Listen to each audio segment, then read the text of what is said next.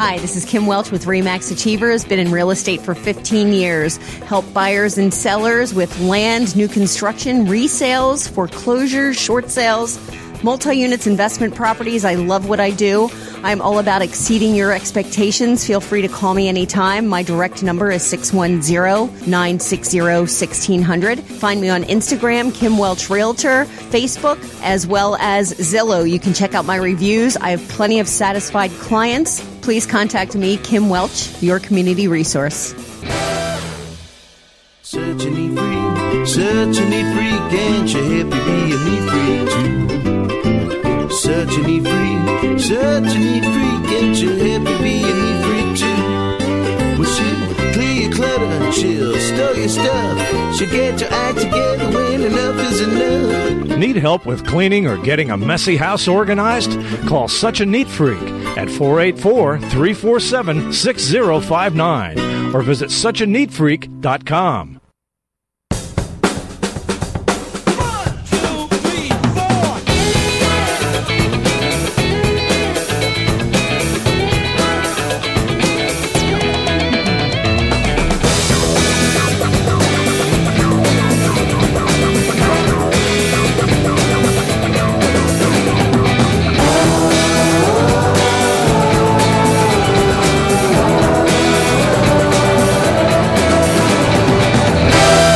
Everybody, welcome to the Backroom Show. I'm Gary Williams. And I'm Mostly Flapjacks. God, I hate this bit already.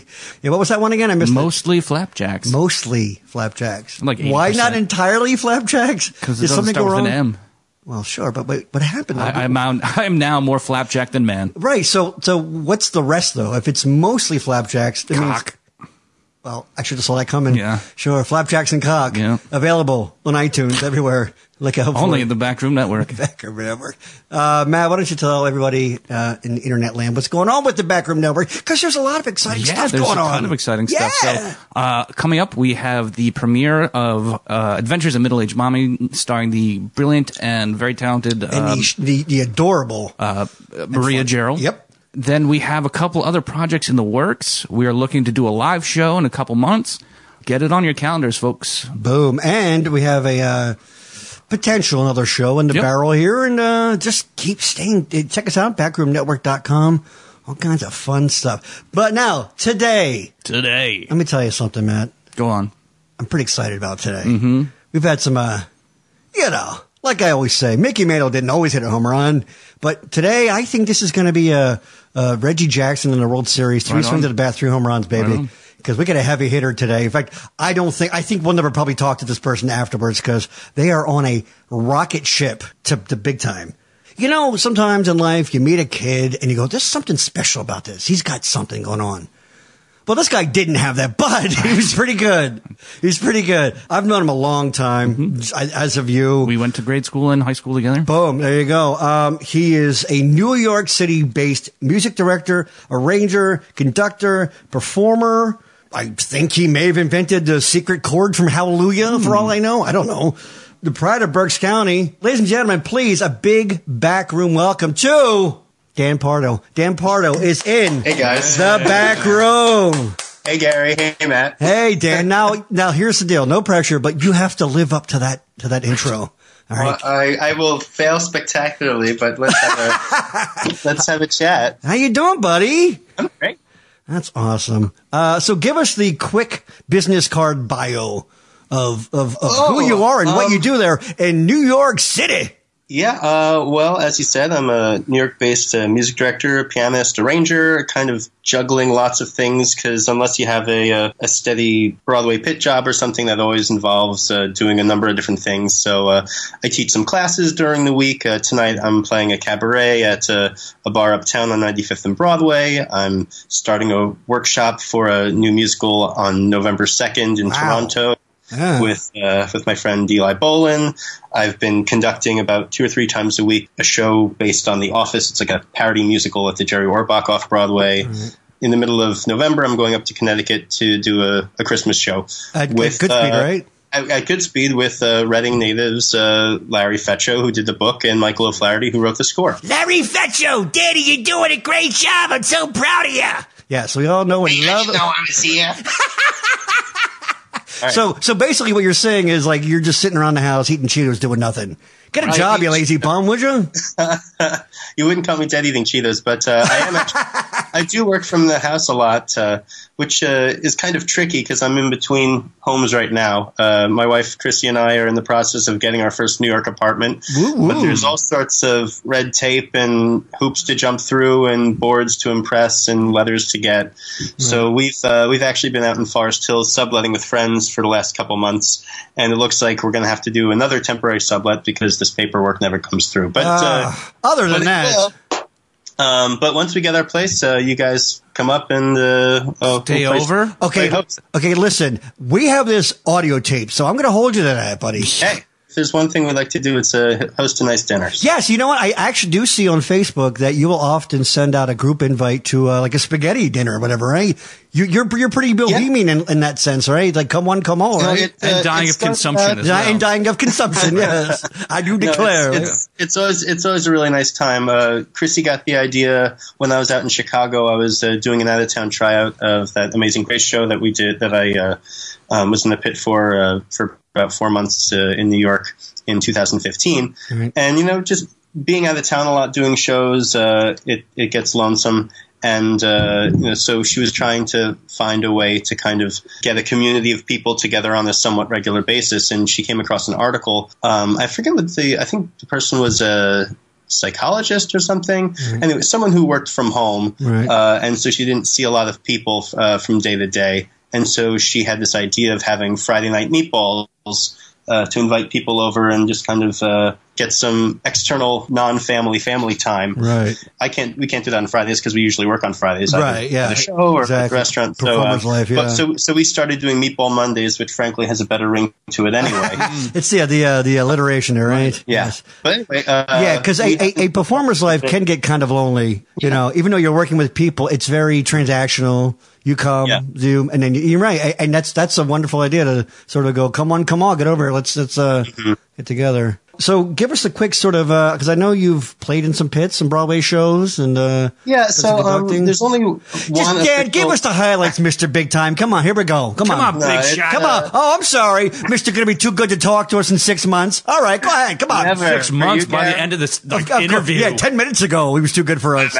No, as far as Broadway proper, I've only been in one Broadway pit. That's one more than most of us scumbags. So tout it, baby, flaunt it. I got very close to a second, to the extent that I was shadowing on stage. I won't go into that. And I've played in, I guess, 3 off-Broadway pits now. A lot of regional work. I did Company last summer at the Barrington Stage with Aaron Tveit, who you might know from the movie version of Les Mis or I think it was Grease Live. Mm-hmm. This past summer, I did Fun Home at the Westin Playhouse. That was really great. Yeah. And I conducted out west at the Fifth Avenue Theater in Seattle. I did had to succeed there, a stick conducting job with a 12-piece orchestra, which was awesome. And I did some arrangements for that, including a big dance arrangement for Coffee Break, which was a lot of fun. How big was the ensemble for Amazing Grace? That was also a 12-piece, including a conductor key 3 chair. So for most of it, I was playing some simple like marimba light type things or strings, and then I stick conducted some of it. But other times I just kind of wave my hands. I want to circle back for a sec. Did you say you're doing something at a place called the Jerry Orbach Theater? Mm. Yeah, so the Jerry Orbach Theater. Everybody, if you don't know who he is, Mr. Lumiere himself. He is a national treasure. But of course, Lenny Briscoe, of course, a long historical history setting with the Fantastics and things, the musical theater background. But of course, Lenny Briscoe from Law and Order. American treasure, by the way. And I'm not being sarcastic a little bit. No, it's, if you go up to 53rd Street in New York, it's called Jerry Orbach Way. And the theater that this Office off-Broadway parody musical is playing is where the Fantastics was moved, for years and years. Oh, wow, really? That's great. Yeah. So it was down on Sullivan Street for years and years, but then Sullivan Street across from the medical center, and near Mr. Cacciatore's, right? That's a little inside baseball there, isn't it? Billy Joel reference. I love it. Yeah, that's awesome. All right, we're moving out. There you go. So it's in tribute to to Jerry, and they have all sorts of great memorabilia and pictures. And in the back kind of hallway leading to the green room are all the marquee posters for the Chicago and Promises and all the other great shows that he led. Do they have Cradle Will Rock? I will check the next time I'm there. No, Daddy, no. He wants to know now. Could you run down real quick? No, hold on. We'll wait. Go ahead. Yeah. I told him in Forest Hills. I just came across Cradle Will Rock in the last year, with all this political tumult. There's, this may not stay in the show, but get the movie Cradle Will Rock with Hank Azaria and Tenacious D. A very early Jack Black. And a very early Jack Black. Yeah, man, it's so good. And the cast is absurdly, talented. But Jack Black, he's like a Tim Robbins protege, right? Mm-hmm. They had a theater they went company. To college together, I think. No, Tim Robbins would be older, Right. but I think he had a theater. That's why Tim has it's been called in, The Group or something like that. That's right? why Tim has been in most of their films. Yeah. And stuff, Well, There's some connection. yeah. 9 people found this interesting. Right, But we think, exactly. We I'm think saying, it's cool. I said we might cut this out. And by might, I mean, okay. I know also you're probably the healthiest man in New York City, Dan, because you bike everywhere, right? Well, I did, and I plan to again. My bike is currently in storage with most of my other things in my in-laws' barn in Pennsylvania. But no, I did commute back and forth most days, weather permitting, from Brooklyn, where we were for 4.5 years. It was about an 11.5 mile ride, which I did in 55 minutes or so. It was mostly flat, 2 kind of hills leading up to the Manhattan Bridge and going through Prospect Park. But it was nice. I love experiencing different cities on bicycle. Probably the strongest legs of any piano player Yep. in the entire New York City metro area. Just slams the pedals through the floor. Just slams. Right. Now, quick little background, a personal note. Back in 1999, Yes. because we were going to open in 2000 and we were all freaking about Y2K. Denise, who you've heard on this show several times, the lovely Executive Denise. producer. That's right. And I directed a production of To Kill a Mockingbird Certainly did. where a young Dan Pardo, fresh face and innocent, played our gem. It's one of my theatrical highlights. That is so nice of you to lie on the show. We don't usually put up with liars and scoundrels, but Why must you turn the studio into a house of lies? House of Lies, Pardo. No, In terms of stage performances, I didn't do much past then, and it's certainly it's one that I recall fondly. I was doing a concert earlier this year highlighting the music of my friend Eli Bolin, who I'm doing this reading with in Toronto, and the great Gideon Glick, who's about to play Dill on Broadway in the new Aaron Sorkin adaptation of To Kill a Mockingbird, was in the concert. So we had a little moment, and I mentioned that I had played Jem when I was a kid. And, hey, Gary, do you have a dustpan and broom to sweep up all these names he's dropping? Oh. No, I'm teasing. We'll put a bell on the episode. Yeah, there every you go. time. Right, no. Even then, there were 3 kids, main large parts in To Kill a Mockingbird, and we just got so lucky. The 3 of you guys the chemistry was right, the talent was right, the vulnerability, the innocence. Of course, you were really children. How old were you then? 1999 going into 2000? I was 12. Wow. Ian was probably around 10. His birthday is July of 90, I guess, or 89. And Gene was a year above me in school. Okay, wow. So. I was going to say this is so not worth circling back for this joke. But you said, but he's going to anyway. But I'm going for it, baby. I'm nothing if not brave. Now you said Aaron Sorkin is directing To Kill a Mockingbird. I don't think he's directing. He did a new adaptation of because originally it was the novel, right. And it's been adapted obviously for stage before because we did one, right. But this is kind of a new concept. I think Calpurnia has a larger part, and the kids are played by kind of young adults. So I think I'm not exactly sure what the take on it is, right. But it was challenged by the estate, which kind of is ridiculous when you consider what they put her through towards the end of her life. No kidding. Well, you know what? Truman Capote wrote that anyway. We all know that. We all know Truman Capote wrote it. No, what's it? What is it? To Call a Watchman? Yeah. That's yes. Yeah. So anyway, I know that a lot of the people involved were we're fighting to get this done because Aaron Sorkin always does. He's not a schlock when it comes to putting stuff together. That hack Aaron Sorkin. What I was going to say was I anticipate this production being 2 hours of a walk and talk. Right. Walk with me, talk to me. Let's go. Capernaum. And they're all turning corners, right. And there's different offices. And occasionally they'll have like a big monologue. A stirring, like a Jeb Bartlett type monologue, right? Exactly. So you also, in addition to your many musical adventures, fairly recently started a web series, Pardo's Turn, which is now, as of like 2 weeks ago, available also in podcast form.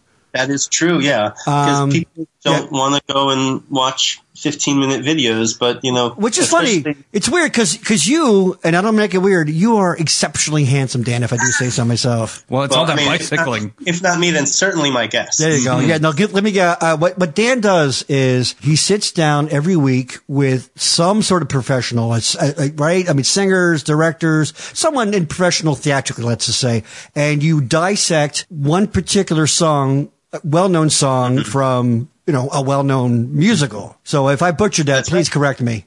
No, that's basically the idea and the format. It typically is performers. Sometimes they, have directed or dabbled into other ventures as well, but primarily performers.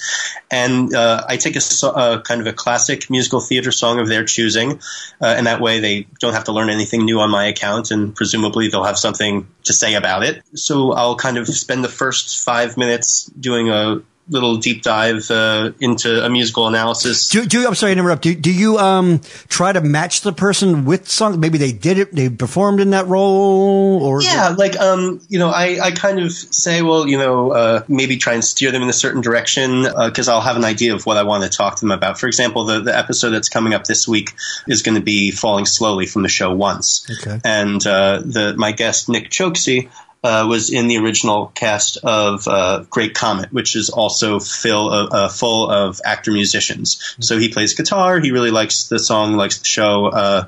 And so it was just kind of a way, so it's not so on the nose. It's like, here's this person just singing the song that they did on Broadway. And sometimes, I've done that too. Chuck Cooper, who did my first episode, sang Old Man River, which he did in Prince of Broadway, that Hal Prince review last year. Right. And my guest from last week, Barbara Walsh, I had worked with her during a reading a couple of years ago, but I always knew her as the original mom, Mrs. Baskin, in the musical Big. So it was really... Oh, yes, I did watch some of that. Yeah, she was great. Yeah, it was really kind of magical for me to hear her sing that. You've also done an episode with hometown hero Danny Gardner as well. Right. I have. The great Danny Gardner. Yeah. Danny was amazing. That was the only episode where we filmed in a large room with some choreo. He did Singing in the Rain with some modified choreography, umbrella and all, and a Central Catholic high grad who did a bunch of shows at what was Alpha now, Front Street. The theater out in, Front Street in Birdsboro. He did Lucky to Be Me from On the Town in the celebration of Bernstein's centennial. So, there have been a couple of hometown heroes which I've love to bring on because there are a lot of good people from Reading working professionally in New York and beyond. And the thing about Danny Gardner is why I hate him so much is because everything he does.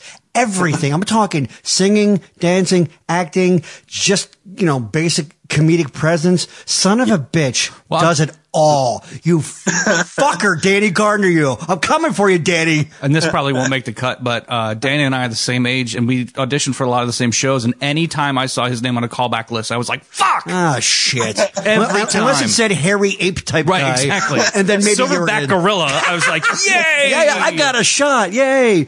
So I saw, I think it was like episode 3 or 4 of Pardo's Turn. You did Somewhere That's Green from Little Shop of Horrors, which... Lauren. Sorry, repeat her name again? Lauren Marcus. She was our Amy in Company at Barrington last year, and she's making her Broadway debut in Be More Chill coming up this February on Broadway at the whatever the hell that theater is where it goes wrong now. Yeah. That was an amazing episode because that's my favorite song from my favorite musical. Oh, good. That song will, and she nailed it too. That song, if you don't know it, I mean, you know it. You might. I don't know. I mean, seriously, the thing about our show is we'll go from talking about theater and then the next week will be like dick and fart sounds and stuff. So, but whatever. It's more like in the next minute. There you go. Yeah. Hold on, everyone. Right. There it is. Dad, tell us about your wiener. Go. That was pretty good. That was some pretty good Foley. Was that Gary? That was Miranda. Yeah, that was me. Okay, Thank you. Yeah. Applause. But no, actually, no, that was a Jeff, our professional Foley artist. Jeff, can you turn that up? Yeah. Jeff, can you turn up the fart sound? Jeff, could you turn up the fader on the farts? I'm gonna need a lot more reverb on that thing. Reverb? What? Reverb. But no, that was amazing, and that's probably the best song in any musical because it's musically wonderful, and it's just will tear you to shreds, and it's this hopeful song, but it's also being sung from a point of I know it's probably never really gonna happen. Because I think really it's amazing. Little Shop of Horrors as a musical. If you know when you say like something's way better than it should be, like has any right to be, I think Little Shop of Horrors is number one on that list. Let's take a 50s a horror movie schlocky thing, and that's going to work, and it's freaking amazing. Yeah. And we had this Greek chorus of these street performers and things, and it's just amazing. Yeah. The thing that gets me is that because of that show, Disney is what it is today. Explain, please. Well, there was that whole dearth of crappy Disney animated movies in the 70s and 80s. Yeah. And in the midst of it... Fuck you, man. Black Cauldron is awesome. How dare you? So in the middle of it, Alan Menken and Howard Ashman wrote this off-Broadway kind of sleeper hit, and it kind of got the attention of these Disney executives that say, this is what we need to bring into our movies again. Yeah. And basically they changed their formula from these, animated movies that try and throw in like a hit song, like that Oliver and Company. It's like, let's just get Billy Joel to write a song. Right? Yeah, which doesn't work. Yeah, no. And they basically formatted the '90s Renaissance, starting with The Little Mermaid in '89, to be more like book musicals, where they have I Want songs and showstoppers. That's and all interesting. So instead of trying to like cram in what they think might be a hit song, radio song, it was like just write good songs and maybe they'll catch on. That have a function in the form of the story. That's interesting. You know what? Damn it, he's got a. That's exactly right. Wow. Now that I think back, but yeah, it really did shift, didn't it? Huh? And Pardo, you're a musical genius. And it was those two. Well, certainly Alan Menken and Howard Ashman are, and it was those two that kind of got brought on board and got it going. Yeah, I was at a panel discussion at one of the new music festivals that I was doing, and a representative from Disney Theatricals was there, and he was kind of talking about this very thing. At that point, Alan Menken and Howard Ashman didn't have many titles. It was basically Little Shop, and they saw whatever they needed to see in that and brought them on board. All right, so you mentioned Moving Out, which is a musical featuring the music of Billy Joel. William Martin Joel. Yes. I'm curious to hear your opinion on jukebox musicals. Yeah, actually, I'm going to ask that too. Exactly. It's something, or even deeper things like this wave of like movie adaptations. Whereas what you were just talking about, as opposed to having music that is, a hit or whatever, and having a function within that show. Whereas, I think jukebox musicals, like any other genre of musicals, have ones that are great and ones that are terrible. So what would you say is an example of a great jukebox musical? I actually haven't seen it, but from what everyone has said, and based on the success of it and the longevity, I would say Jersey Boys. That's Matt's always go-to example. But that's mine too. Just I would say Jersey Boys is so beautiful. Ones where and those are kind of more accessible because it's all the music of one person, and that way it can be biographical and kind of follow the trajectory of these people who presumably are interesting. It gets a little bit more difficult when they're just like, pop hit songs of the 60s kind of thrown together. And I've done some of those, and certainly there are ways to craft a story, especially with that body of music. There might be some interesting story about the Vietnam era or something that you could make it compelling. Anytime that you can use the songs to further the plot or to say something rather than just have a sidestepping musical moment, I think makes a jukebox musical more successful. The only difference between the jukebox musical and any other musical is that rather than writing, songs for a new context, you're taking familiar material and kind of hopefully using them in a way. But, a lot of classic musicals like Good News, which is, all the way back to 1927, any current revival or recent revival basically took a whole bunch of De Silva, Henderson, and Brown songs from the trunk, so to speak, and added it to the show because the original songs weren't famous enough. So that, how is that any different or any time that they do Anything Goes and they put in Buddy Beware because it was a nice song, it's not that much different. Isn't it sort of, I don't want to say lazy, but a little easier to go, all right, if we put these songs that people know, it takes a lot of the risk away from really just writing a song that you hope is going to connect with people? I think in contemporary musical theater writing, a lot of times there's a much more specificity. So a lot of times it's harder to use those songs outside the context of those shows, whereas there's something timeless about the songs that, or at least generic enough that they can kind of be used in a certain way. And I think there's also a nostalgia factor. People like these songs, and they're excited to see them used in new fashions, especially when you have a show like All Shook Up, which is the Elvis jukebox musical, and you have someone like Tony Award winner Stephen Aramis behind it, who really crafts these songs in new, inventive ways with brilliant vocal arrangements and orchestrations to kind of breathe new life into these simple songs. And then the next step from that, though, is like Mel Brooks doing The Producers, which of course was a monster hit. Huge. And then he tried to recreate it with Young Frankenstein, which is a little less successful. Of course, not that it was him, but it was Spam a lot too. Spam a lot, that sort of thing. Yeah, I think that's kind of delving into the franchise musical. I don't know if that's I like that term. I do. I've never heard that. Yeah. Yeah, it's kind of tapping into a brand that we know and recognize. Again, some have been very successful, and some have been successful financially, but artistically, I think they don't stand up. Looking at you, Spamalot. Exactly, and I get it. I get it. You've got millions of people coming through this city every year. And with so many choices of things to do, it's like, what can we do? It's do the thing that I'm familiar with. I know, I remember that. Even I will say one that really kind of surprised me, which I've never seen, but I got so good, okay reviews, was Dirty Rotten Scoundrels. I will say, wow, making a musical out of that, I did not see that coming, based on the movie. That wasn't. I wouldn't necessarily even put that in the same category because when you consider even great classic musicals, there's very rarely a time where there's no source material whatsoever. You take a look at Rodgers and Hammerstein's catalog. The only one that fits into that realm, I think, is probably Allegro, which isn't a hit of theirs at all. I think that's a cold medicine that I take. I think so. Yeah. Carousel was based on the play Lilium. Oklahoma was based on something about the lilacs, whatever that book was called. Where the lilacs bloom, or whatever. Oh, no kidding! I didn't know that. I always thought these were all original. No shit. And then my bad.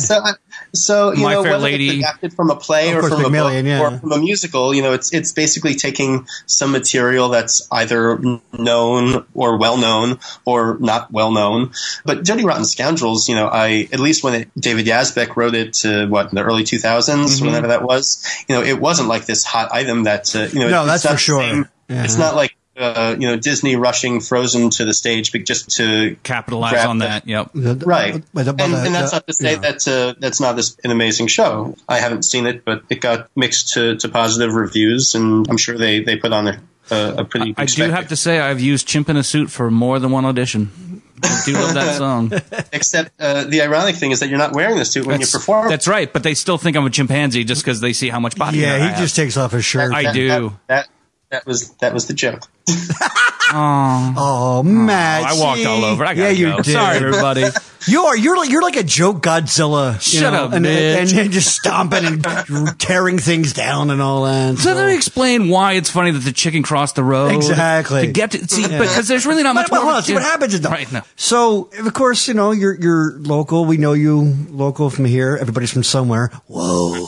But just give us give us your sage advice for anybody out there going, I want to give it a shot or whatever it is. Maybe a lot of the luster that's people kid themselves about. Like on Broadway, they're talking about the glitter rubs right off. Give us a little bit of the real nitty gritty. Now that you're established and people know you, but what's that first step? Well, thankfully, I consider myself very lucky that when I was, I guess it was a senior in high school back in Reading, doing that 35th anniversary concert for the founding of Genesius. And the co-founder, who's Michael O'Flaherty, who's been the resident music director at Goodspeed forever since '92, came back to see this concert, and he was happy with the work that I had done and kind of where I had brought the music department of the theater in his absence, at least over the 3 years that I was doing shows there in high school. Mm-hmm. And he kind of invited me up to kind of intern for the summer. That was the summer after my freshman year of college. Wow. And and at that point, I'd been doing community theater since I'm 6 years old. I was, obviously young when I did those shows with you, Gary, and Matt. And it was always something that I did, but I never really thought about it in the professional way. It was like, oh, yeah, this is fun. Even when I transitioned from the stage to either an accompanist or music director, it's like, oh, well, they asked me to play piano, so I'm playing piano. Or, oh, they asked me to conduct this show, so, yeah, I'll conduct this show. That's cool. Right, but obviously at that age, you were thinking, it was like, oh, I do this because I like it, and people are asking me to do it? Weird. Yeah, and like I always had, my thought was I was going to be a high school choir director, and I don't know if it's because a lot of my mentors growing up were people like Ken Horst, who was my high school choir director at Antietam, or Bill Snelling for a brief time before that. They're just people who I looked up to and like, oh, well, I can do those things and I'm going to empower other people to do those things. So even after I went to Goodspeed for that first summer and, we did this new show with music by, Paul Williams, Oscar, whatever winner. Oh, the great Paul Williams, yes. Like amazing people, tons of Broadway vets, and like, oh, well, that was really fun. Let's go back to school and finish my degree so I can be a high school choir director. And even then, it didn't really register until I was finishing up my degree. And you went to Westchester, right? I went to Westchester, had great professors who has a really solid music education program that I'm really proud of. The best high school choir directors and band instructors in Southeast Pennsylvania and beyond are Westchester grads. So I went to Westchester and I was about to graduate and look for jobs. And so Michael, back up at Goodspeed, and then Don Lynn, who's the line producer, said, hey, Dan, we're kind of needing a departmental assistant. Would you consider coming back for the full season? I'm like, I could put off teaching for a year, and then a year became 2 years, and then I have a family of teachers. My sister's a Spanish teacher in the Baltimore area, and my mom works as a kind of a paraprofessional with learning support in the Wyomissing School District in Reading. Right. And I'm hearing about like all these new tests and how terrible they are, and all the bureaucracy and the new standards, and like, do I need this? And you slowly feel it slipping away. Go, maybe I won't be doing it. So I'm like, let's see how far. I always have my degree if I need it. I think there are some classes I would need to do because you need to keep your accreditation current. Because right now I haven't lost my love of teaching. I still do a lot of classes at different kind of acting studios, and there's a program called Rosie's Theater Kids that goes to different schools in the New York City area. I assume Rosie O'Donnell? Oh, as in Rosie O'Donnell. Really, Rosie? I should have had my keyboard connected. Oh, I actually. That's so funny. I was going to ask you. Oh. Hear that? All right. That's perfect. Yes. Right. Carol. I was going to ask you to Weird Al some shit later on, so stay tuned, everybody. So yeah, you're coming back to Goodspeed. And, like you said, you see this sort of thoughts of being the choir director, the next Mr. Holland sort of fading. Like, what's that pivotal moment where it's like, well, this is it. This is what I'm doing. It really wasn't until because even when I was there, I was living in company housing. So it was basically kind of like extended summer camp. The theater operates about, including their winter activities, 10 or 11 months out of the year. So it's really only February and maybe like a week in March and January that they're closed. And at that time, my girlfriend at the time, wife now, Chrissy, was doing her grad work out in Vegas. So I'm like, all right, well, I'll just go and take a road trip and visit her for an extended period of time, while we were doing that long distance thing. So I didn't really have to kind of go and get serious about being a music director until June of 2014 when we moved into the city. And that point, I had saved for 3 years. You were around 26 at that time? Yeah, 26, 27. So we had a little bit of savings, which was nice and a benefit that not a lot of people have. Going to a state school like Westchester, I barely had any student debt whatsoever. So, I didn't have that looming over me like a lot of people who, go to NYU or, insert expensive theater school here, Right. have. So that was a sigh of relief, and it allowed me to kind of seek out opportunities and try and capitalize on the networking that I had done the 3 years prior at the theater. And it's funny, every time I try and be responsible about finding my next gig or reaching out to this person in the pit or reaching out to that person or trying to break into this community, it never works. Right. I don't. Anytime I've best laid plans, right? Oh yeah, this business is all about getting personal recommendations. I do a fair amount of audition accompanying now, not as much as I would like because I really like playing auditions. It's a good way for me to learn rep. It's a good way for me to meet different creative teams and casting directors, all of which is very important if you want to go ahead in this business. And anytime I was going to say, however, does it ever piss you off? Because it certainly does me when that person gives you the eye roll and it's like, well, I guess it's not what you know, but who you know. And it's like, well, yeah, I'm also kind of talented, you dumb idiot. Yeah, I mean, and I feel like people don't, pass your name around if you're garbage, Of course. So it really is just, a part of this business because, and I say this to actors a lot, everyone who walks into these audition rooms, I've witnessed probably thousands of auditions, individual auditions at this point. And the vast majority of these people are super talented. And that's not to say it's who you know, because there are a lot of people who know everyone behind the table and they're just not right for the role and they won't get it, but they'll get something else. So, it's this combination of building these relationships and then also kind of being a good fit for whatever show that you're a part of. And that's probably more apt for actors than it is music directors, although we're starting to see that too. There's a show Once on This Island, which I saw last week or 2 weeks ago, which is absolutely fantastic. And my friend Stephen Cuevas just started subbing there as a subconductor. And it's really great because every single person involved in that show, in the orchestra, on stage, is a person of color, which I think is really important for the storytelling. It's nice to see a piece like that, and it's like I can appreciate this as an audience member and support my friends involved, even though I'm not going to be a part of it. And I will say, I kind of get, especially like I said with actors, that there's a comfort level. If you've worked with someone, if you know that you're going to be bringing on a potential problem, attitude, whatever. I've said this a million times. If you have two people to audition for you and everything is equal and you've worked with one and you haven't worked with the other, you're going with the one every time. If the one you worked with wasn't a disaster. Well, that's what I'm saying. Yeah, all things being equal. Right. And you've worked with one person and you haven't worked. It doesn't mean that other person was bad. It's just know the work ethic of this one person who you have to be auditioning. It's not right or wrong. It's just human nature. It just is. And I think that's any industry or whatever. So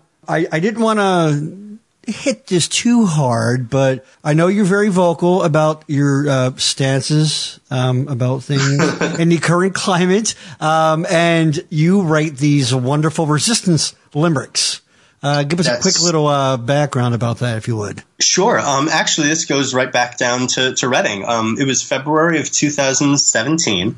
Our friend Kirk Lawrence. Yep. Kirk Lawrence. Lawrence Howard, I think they hyphenated, right? Yeah. Involved in the original production of Hedwig, by the way. Yes, that's right. Yes. So, he's been on the road as Professor Marvel and the Oz in the national tour of Wizard of Oz, but Reading friend and native, and so he wrote a political limerick. I'm like, oh, this is fun. I think I'll join him. And so for a period of maybe 2 or 3 weeks, each of us would kind of keep each other accountable, and we would write a limerick. And then at this point, it was early in the presidency, and it was mostly just kind of highlighting different characters of his cabinet, or maybe something that he did or said. And, as the time went on, he kind of stepped away and I took over the mantle, and so I have a Medium page, which is just kind of a way to self-publish articles, or in this case, 4-line, or, sometimes I'll do a double or triple limerick. As someone in the arts who is both Jewish and a friend to many people who are LGBT, and someone who cares about people, and the environment, you bastard, and other things. This is America, Jack. And that's and that's not to say that I've taken some Democrats and people on the left to task for certain things throughout the weeks, but yesterday, I don't know if you mind me reading one. Please. Oh my God, please. As many as you like. Yeah. So this is one that I wrote last night. Just to give the listeners an update, this is the day after the Pittsburgh synagogue massacre shootings. Yeah. This one hit close to home. I'm from Pennsylvania, so PA pride there. I'm sure that my home rabbi probably had a relationship through the Union of the Reformed Judaism or some other kind of rabbinical conference with these people. That could have been me. That could have been a friend. That could have been any number of people. So I wrote a 3-stanza one last night, which was kind of hard for me. But a morning with promise and bliss, celebrating a baby boy's bris. Then the temple was shocked by its own Kristallnacht. To liken the two is remiss. White supremacy's still gaining steam because Trump moved the fringe to mainstream. He might knock the attacks, but he's still got their backs. They're the core of his MAGA regime. In a week and a half, we respond. Don't just vote. Bring your friends. Go beyond. Either join the blue wave or prepare your own grave. Flood the swamp. May it bloom to a pond. Boom. Yeah. Wow. Damn. Rhyme Zone is my friend. There you go. Yep. But other times, I'll hear something that I try and keep the rhymes pure when I can. That one I think is just for our, because we're going to be honest there, we have a really dumb listener base here. Kristallnacht, of course, is Night of the Broken Glass. Correct. Right? Yes. It was one of the first. I think it was early in 39. Was it? I think it was 38. But I don't know, around that time, like as the Nazi regime is really gaining steam. Yeah. Yes, it was one of the people going and breaking windows and destroying Jewish businesses, and even from the first months of the new administration, you saw a rise in either anti-Semitism or a friend of mine in his neighborhood. He went to Westchester with me. I forget which kind of Philly suburb he lives in, but there was a big swastika that was painted on the garage door of one of his neighbors. Wow. Just ugly stuff. But now a lot of these world problems are coalescing, whether it's gun violence with anti-Semitism, with I try and be receptive of various political beliefs, but I think it's important to be honest with ourselves about the problems and the damage and the loss of life that's taking place. You and I have had a couple of very friendly, of course, always civil, politically based exchanges, let's say. Yeah. Because, you're admittedly, pretty left, at least leaning, whatever. And like, I always say on here, I'm pretty libertarian. I'm a freedom first kind of guy. Mm-hmm. But I see someone like Trump come along, and I mean, I'm not breaking ground here, but of course, he absolutely gives a wink and a nod to people to go, yep, have at it, do it. Hmm? He's. I'm sure those Second Amendment people can do something about that. Yeah, bingo. Yeah. Remember that? We could go on and on about all the things, the little hints he's dropping or whatever. And I've lost a lot of reverence for government and things like that because that's a whole other episode. But I think they create a lot of problems that they then try to solve. But he's leaning towards intentional lack of civility and permission, and people love it. Like they fucking love it. Of course they do. It's fucking disgusting. It gives them the excuse to be an asshole. Yeah. Because here's the thing. No matter what you think about the office of the president in general, people listen to the fucking president because he's a goddamn president. You set the fucking tone, and while I can't say, Trump didn't pull any triggers or anything like that, but he didn't stop anyone at the same time. He didn't, say...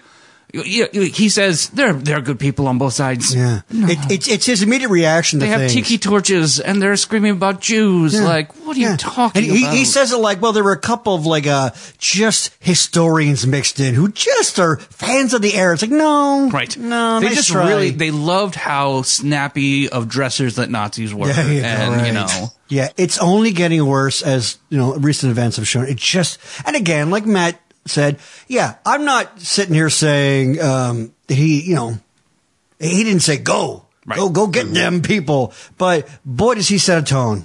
So where do you go from there then? Like what? I guess the next step is the voting booth. Yeah. But do you think there's going to be a blue wave? I'm hopeful. I'm optimistic. I think there's been a lot of ground game. I think there's social media is really holding people to account. Yeah, but it doesn't just happen. You have to make it happen. Right. That's the thing with polls. They're just predictive. And that's part of the reason why I've been doing these daily limericks, because it keeps it a part of the conversation. It's so easy to be complacent in between election years. And, if there's one thing that I do give Donald Trump credit for, it's raising the political literacy of 95% of my friends and colleagues. If you asked me 6 years ago who the assistant press secretary was, right, or the right, like, or who remembers but when everyone's a dumpster fire, right, you'll the Secretary of Education, I would have no idea, but I now know. Right, Betsy DeVos, everyone knows her. Because when something's about to explode, everyone knows that Ben Carson is the Department of HUD. Did other people even know what HUD was? Right. I think it was a Paul Newman movie. Right, wasn't it? that's exactly. Google that, people. Yes. So that's good. That's a good thing. And I think when people are more engaged, they're going to be more likely to act. Right. And the one that I read just now was pretty heavy, but I try and keep them light too. This is another short a one stanza one when they found out that the person who was sending out all those pipe bombs was actually some stupid loser in Florida. So yeah. No false flag, hoax, or liberal guise, despite countless conservative cries. Just a sad, stupid man in a crappy white van down in Florida. What a surprise. What I like about them, too, the limericks, is that because I have some people, either side, well, I hate saying side because whatever. We need to get over that. Right. But they'll go on a diatribe or a rant, but you keep it's entertaining and concise. But bingo, it is a surgeon-like precision of distilling down your feelings or your take on a specific issue without being like I don't scroll past, another political diatribe, right. know. Yeah. You actually, I always want to try to read them to see if you screwed up the rhyme scheme. But yes, I actually do a count to my fingers. Right. And I don't know if this is because I'm also a musician, but the cadence and the flow is very important to me. If I can't get behind it musically, I'm not going to post it. And sometimes that's really frustrating because I'll often have to forgo a rhyme or a line that I wanted to do just because I couldn't find something that worked. Yeah, because you know what? Everyone knows nothing rhymes with orange, and that really makes this a thing. Son of a bitch! Why couldn't he be blue? Right. But you can still use it as as an adjective up front. There you go. I've kind of gotten little tricks, but plus I wrote them mostly in the subway or in transit. Maybe if I'm sitting in a rehearsal room. And hold on, do you write them on the subway sometimes?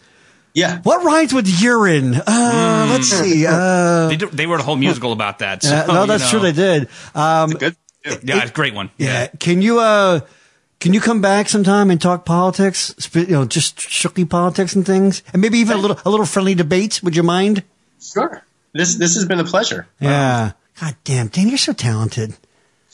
God, I'm just, I hate myself. You're so damn handsome. Oh, I hate you for being so talented and wonderful. And by the way, I won't, Danny happens to have the best parents in the world too. Yes. I'm not expecting you to get into it, whatever, but I just saw them yesterday, actually. They came up to New York. I was conducting this Office parody musical. And I was actually kind of worried because it's not terribly vulgar, but probably about as vulgar as this conversation that we just had. And they didn't know the show. What the fuck's that mean? And they don't know the show The Office at all. So I'm like, what are they going to... Right. It's like, they've seen bits and pieces of a couple reruns while they were looking for the nearest Law and Order. Is that the show where they just look at the camera? Is that one? Yeah, well, kind of. Yeah, one of the first of the new wave of mockumentaries. Exactly, right. Yeah. I do have to say, and I think I've related this story to you before, I don't know, but for those of you who have not met I have the pleasure to have met his parents. His mom is a very short lady. 4 or 5, maybe? Yeah, 4 or 5 and just a little bit of change. We were coming home from a choir trip. This is how lame I am. In high school, and the bus driver had accused someone of lighting a match on the bus, which is the dumbest thing because we're choir dorks, and she wasn't going to move. I've never heard this story. Oh, okay, all right. So, hit pause on your parents coming up. We'll circle back. So she won't move the bus. We're parked. She won't move the bus, and we're all like, "What are you talking about, you idiot?" Like, we're Antietam, fucking. Music dorks. We have to be taught how to be naughty. I don't even know what a match is, for Christ's sake. And so she eventually moved the bus again, and we got out of the bus, And your mom went at this woman to a point where Mr. Snelling had to get between the two of them. And I'm not kidding. I am not, because your mom was like, she was so fired up. And he got, and Mr. Snelling was like, ladies, there are children here. Let's be adults. Let's do this. Let's be adults. My mom was just saying, this is ridiculous. Move the bus or what? No. Because we got out and she was so mad that she would accuse anyone that we had done it. It was so dumb. Turns out your mom snuck a cigarette. Right. And nobody told That your mom was smoking a butt and she was just trying to cover her ass. That's right. No, That's funny. I remember one time my sister asked if my mom had ever smoked pot because she grew up in Woodstock, New York. Oh, and wow. Hold on. Literally grew up in Woodstock, New York. She grew up in the town of Woodstock, New York, Right. the artist colony. Yeah. No, Even though the actual concert took place in Hammondsport. Well, Max Yasker, I think. Max Yager's farm, that's right. All right, so go ahead. Sorry. Anyways, so her face, my mom's face, like goes white, and she's like, "I had one puff." Okay, Clinton. Right. I'm ratting out my mom, but anyway, she's I've never heard that story, but I'm not surprised. If anyone, it was great. She stands up for the little guy always. If anyone from the no pun intended. Right. If anyone from the DEA is listening, right, and you need Eve Pardo's address, you can contact us here at the back room.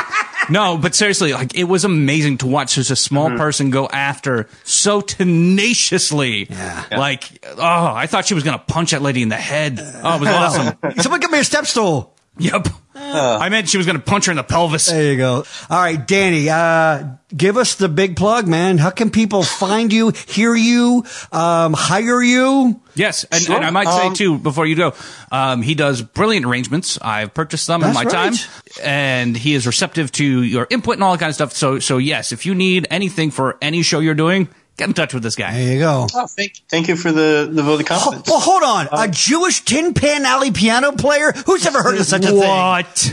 Never. Well, you can find me at my website, danpardo.com, and that has links to both Pardo's Turn and my Limerick page. Yes, highly recommend both of those. They're great. So, I mean, anything else you can kind of find through there. Dan Pardo, let me tell you something. I've known you since, well, like you said, you're a kid. I'm so fucking proud of you, man. Yeah, dude. You're an amazing young man, not just a man. You're incredibly talented, and you are just making us all proud to say that. And I'll tell you what, he is in our high school Hall of Fame. There you go, as he should be. That was true and unexpected. Terry Schnitter, the shop teacher who actually started our musical theater program at Antietam when who saw that coming? Right. I knew Mr. Reinecker, and that guy was a fucking lunatic. Yeah.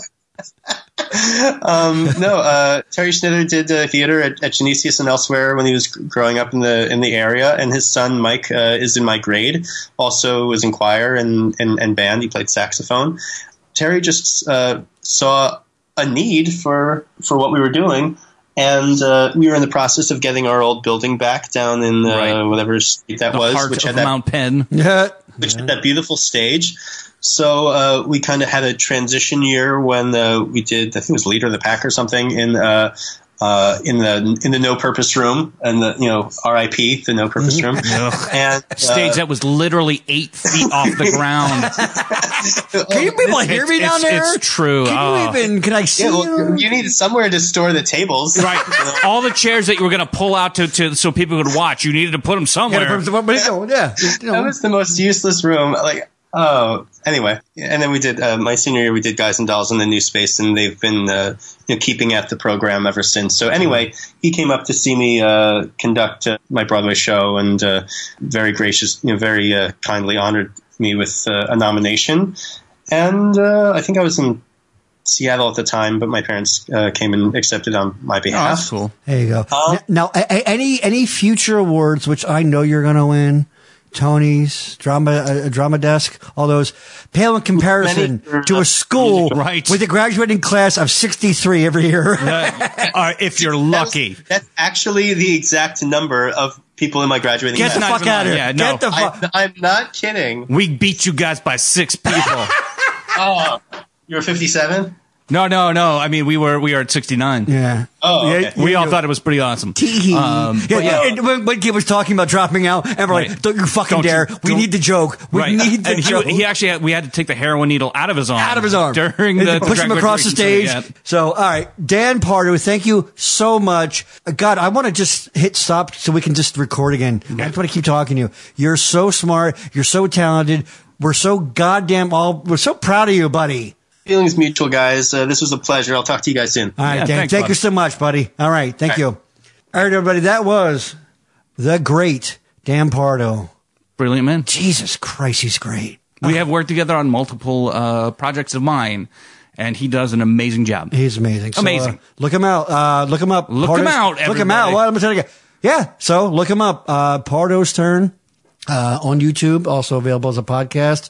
And I think you said with danpardo.com. Yeah. There you go. I'm telling you, check out the Pardo's Turn stuff because he's got some serious Broadway heavy hitters. Freaking hitters, man. Yeah, for real. Like, not just like someone who happens, no. I mean, we're talking really. People we could never get. Right. No. No. Yeah. All right. So thanks for listening, and we'll see you next time. In the back room. Boom. See ya. Hey there, Backroom Show listeners. Are you tired of the dick jokes and the suicide pacts that come along with listening to the Backroom Show? Maybe you need to take a shame shower to wash off the layer of grime and grit that comes with listening to Gary and Matt. Well, if you'd like a change of pace, you can always listen to my show. I'm Maria Jarrell, and I host Adventures in Middle-Aged Momming. Now, I know what you're thinking. Maybe not right up your alley, but you'd be surprised. Parenting can be just as gritty, grimy, and, quite honestly, filled with shit, just like Gary and Matt. So check us out on the Backroom Network.